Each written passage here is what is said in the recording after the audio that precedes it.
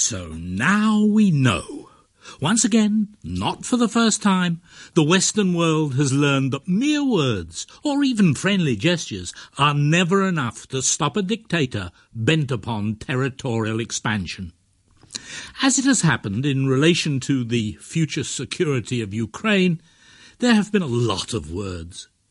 Last week I briefly reported on the 1994 Budapest Memorandum signed by the United States, the United Kingdom and the Russian Federation, in which the three major powers pledged to protect the sovereignty and territorial agreement of Ukraine.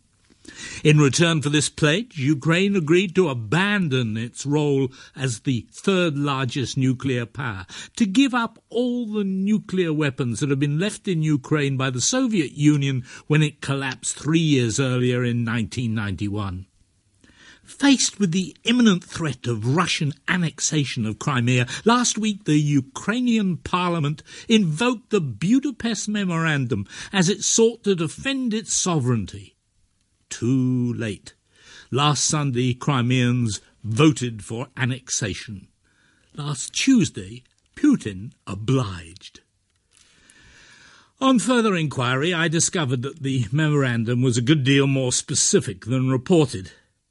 The three nuclear powers reportedly made 6 pledges in recognition of Ukraine becoming a signatory of the Treaty on the Non-Proliferation of Nuclear Weapons, in addition to returning all of Russia's nuclear weapons left on Ukrainian soil by the former Soviet Union. First, they pledged to respect Ukrainian independence and sovereignty within its existing borders. Secondly, the three agreed to refrain from the threat or use of force against Ukraine. Third, they would refrain from using economic pressure on Ukraine in order to influence its politics to their advantage. Fourth, they would seek United Nations Security Council action if nuclear weapons are used against Ukraine. Fifth, they would refrain from the use of nuclear arms against Ukraine. Sixth, they pledged to consult with one another if questions arose regarding all these commitments.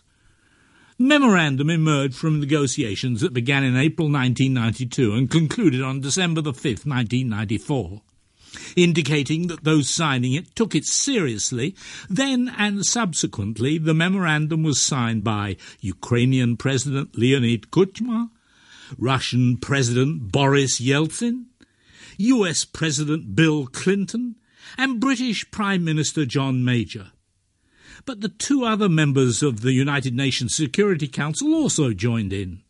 China gave Ukraine security guarantees in a government statement issued a day earlier on December 4th, 1994, but whether any top Chinese government leader signed is not known. France made a separate declaration that was handed to Ukraine on December 5th, together with a covering letter signed by French President François Mitterrand. The high-level signatures indicated a political commitment to Ukrainian security, but the words used by and about the memorandum did not. Evidently, the only specific obligation that the 3 nuclear powers undertook to fulfill their 6 pledges was that they would consult in the event of a situation arising which raises a question concerning these commitments. As one Ukrainian academic subsequently described the document, quote, "Tellingly, the authentic English-language copies of the Budapest Memorandum use the term security assurances, which is far weaker than security guarantees. The Budapest talks on giving Ukraine security guarantees did not eventually result in a comprehensive international agreement that creates an adequate special international mechanism to protect our national security," unquote.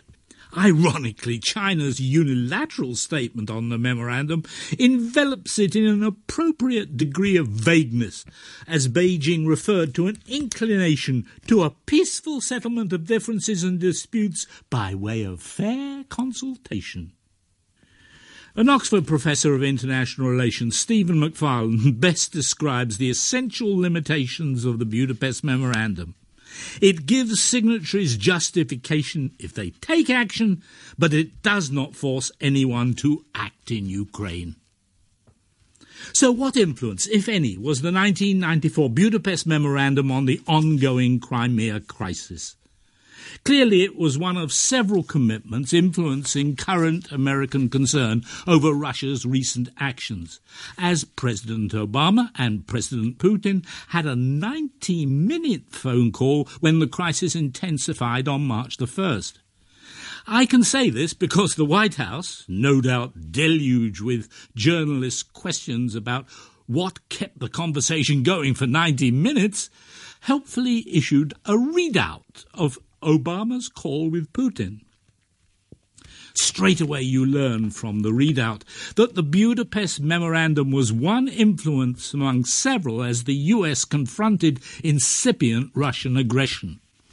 Quote, President Obama spoke for 90 minutes this afternoon with President Putin of Russia about the situation in Ukraine. President Obama expressed his deep concern over Russia's clear violation of Ukrainian sovereignty and territorial integrity, which is a breach of international law, including Russia's obligations under the UN Charter, and of its 1997 military basing agreement with Ukraine, and which is inconsistent with the 1994 Budapest Memorandum and the Helsinki Final Act. The United States condemns Russia's military intervention into Ukrainian territory, unquote. You've got to hand it to Obama. According to the readout, he doesn't beat around the bush. Quote, the United States calls on Russia to de-escalate tensions by withdrawing its forces back to bases in Crimea and to refrain from any interference elsewhere in Ukraine, unquote.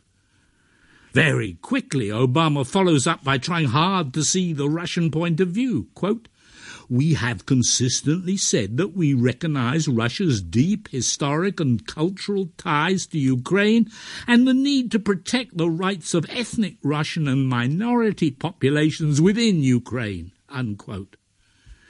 Soon after that, Obama makes it plain that there is an easy way out of the crisis. Quote, President Obama told Putin that if Russia has concerns about the treatment of ethnic Russian and minority populations in Ukraine, the appropriate way to address them is peacefully through direct engagement with the government of Ukraine, unquote. After again mentioning the influence of the Budapest Memorandum, Obama hints to Putin where Russia's continued violation of Ukraine's sovereignty and territorial integrity will likely lead. Quote, the United States will suspend upcoming participation in preparatory meetings for the Group of 8 summit in Sochi in June, unquote. Yesterday, March the 20th, German Chancellor Angela Merkel told the Bundestag that for the time being the G8 would again become the G7, with Russia excluded. Concluding, Obama tells Putin what Russia's aggression against Crimea will achieve for Ukraine. Quote, going forward, we will continue consulting closely with the Ukrainian government and the International Monetary Fund to provide the new government with significant assistance to secure financial stability, to support needed reforms, to allow Ukraine to conduct successful elections, and to support Ukraine as it pursues a democratic future, unquote. In other words, Putin was politely reminded that Russia was driving Ukraine into America's and Europe's arms. Of course, I've no way of confirming that the conversation went like this. The White House only provides a summary of what Obama said. I assume it's fairly accurate. Of course, the Kremlin would never dream of providing a readout of what Putin actually said. The fascinating question remains, how did the two leaders with their contrary views still manage to talk for an hour and a half without either slamming down the phone in a fury? My guess is that even amidst crisis, Obama was still anxious to sustain the hopes originally engendered by his reset of superpower relations, while Putin had an interest in making it clear to any potential intriguers in the Kremlin that he can still talk with the Americans. As far as I can see, there has only been one occasion when Russia accused the US and Britain of violating their Budapest Memorandum pledges. That came last Wednesday, March the 19th, when the Russian Foreign Ministry accused Western states of violating their 1994 commitment to respect Ukraine's independence and sovereignty when they indulged in a coup d'etat that ousted President Viktor Yanukovych. Perhaps indicating where China's sympathies lie in today's looming Cold War, Xinhua news agency further relayed this highly questionable tale with obvious relish. The accusation was a reminder of the larger story that lies behind current developments. Recent events in Crimea are a reminder that Russia has used political pressure and military force to redraw the map of Europe for the first time since World War II. Underlying this event is an ongoing struggle between Russia and the West for competing spheres of influence. As President Putin illustrated in his lengthy speech in the Kremlin last Tuesday announcing the annexation of Crimea, Russia handicaps itself in this struggle by an enduring inferiority complex. Putin still sees the collapse of the Soviet Union as an unmitigated strategic disaster. He simply cannot see that Russia brought the disaster upon itself by the excessively authoritarian way in which the Soviet Empire was run. Instead, he views the growing influence of the European Union and of its ally, the United States, plus the expansion of the North Atlantic Treaty Alliance, NATO, as essentially an anti-Russian plot. He cannot see, for example, that one reason for that expansion is the fact that numerous small European nations still seek protection from a Russia which might behave like the aggressive Soviet Union of old, and which, in Crimea today, is seen to have done just that. Conversely, there are times when the European Union, the EU, seems to do its best to arouse Russian fears and phobias. Thus, in 2009, the EU initiated its Eastern Partnership Scheme, aimed at strengthening its ties with former Soviet republics, including Ukraine. This inevitably aroused Russian historical possessiveness vis-à-vis Ukraine, as well as security concerns for its Black Sea fleet and its gas pipelines which run through Ukraine. The then Russian President Dmitry Medvedev commented, "Some view this as a partnership against Russia." At first, when he was elected president in 2010, Viktor Yanukovych pursued improved relations with both Russia and the EU, a sensible policy. But after Putin was elected Russian president in 2012, Yanukovych came under increasing Russian pressure to make closer ties with Russia his first preference. Yanukovych forgot that improved ties with Europe were politically popular, particularly in western Ukraine. Late in 2013, he went back on an earlier promise to sign a partnership agreement with Europe after Putin promised a massive $15 billion loan from Russia to ease the ailing Ukrainian finances. Misgovernment by Yanukovych, together with his rejection of Europe, spurred on a people power movement in Independence Square in Kiev, which reached massive proportions when he tried repression as well. Was Putin to blame for pushing too hard for better Russian ties? Certainly he failed to see that he was backing a hideously corrupt leader in Yanukovych. Most of the first tranche of that Russian loan, $3 billion, has evidently gone into bank accounts of Yanukovych and his cronies.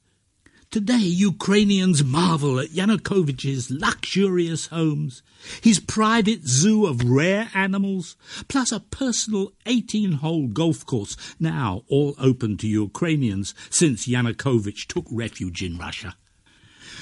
Putin condemns the West for ousting Yanukovych, when Putin himself is more obviously to blame.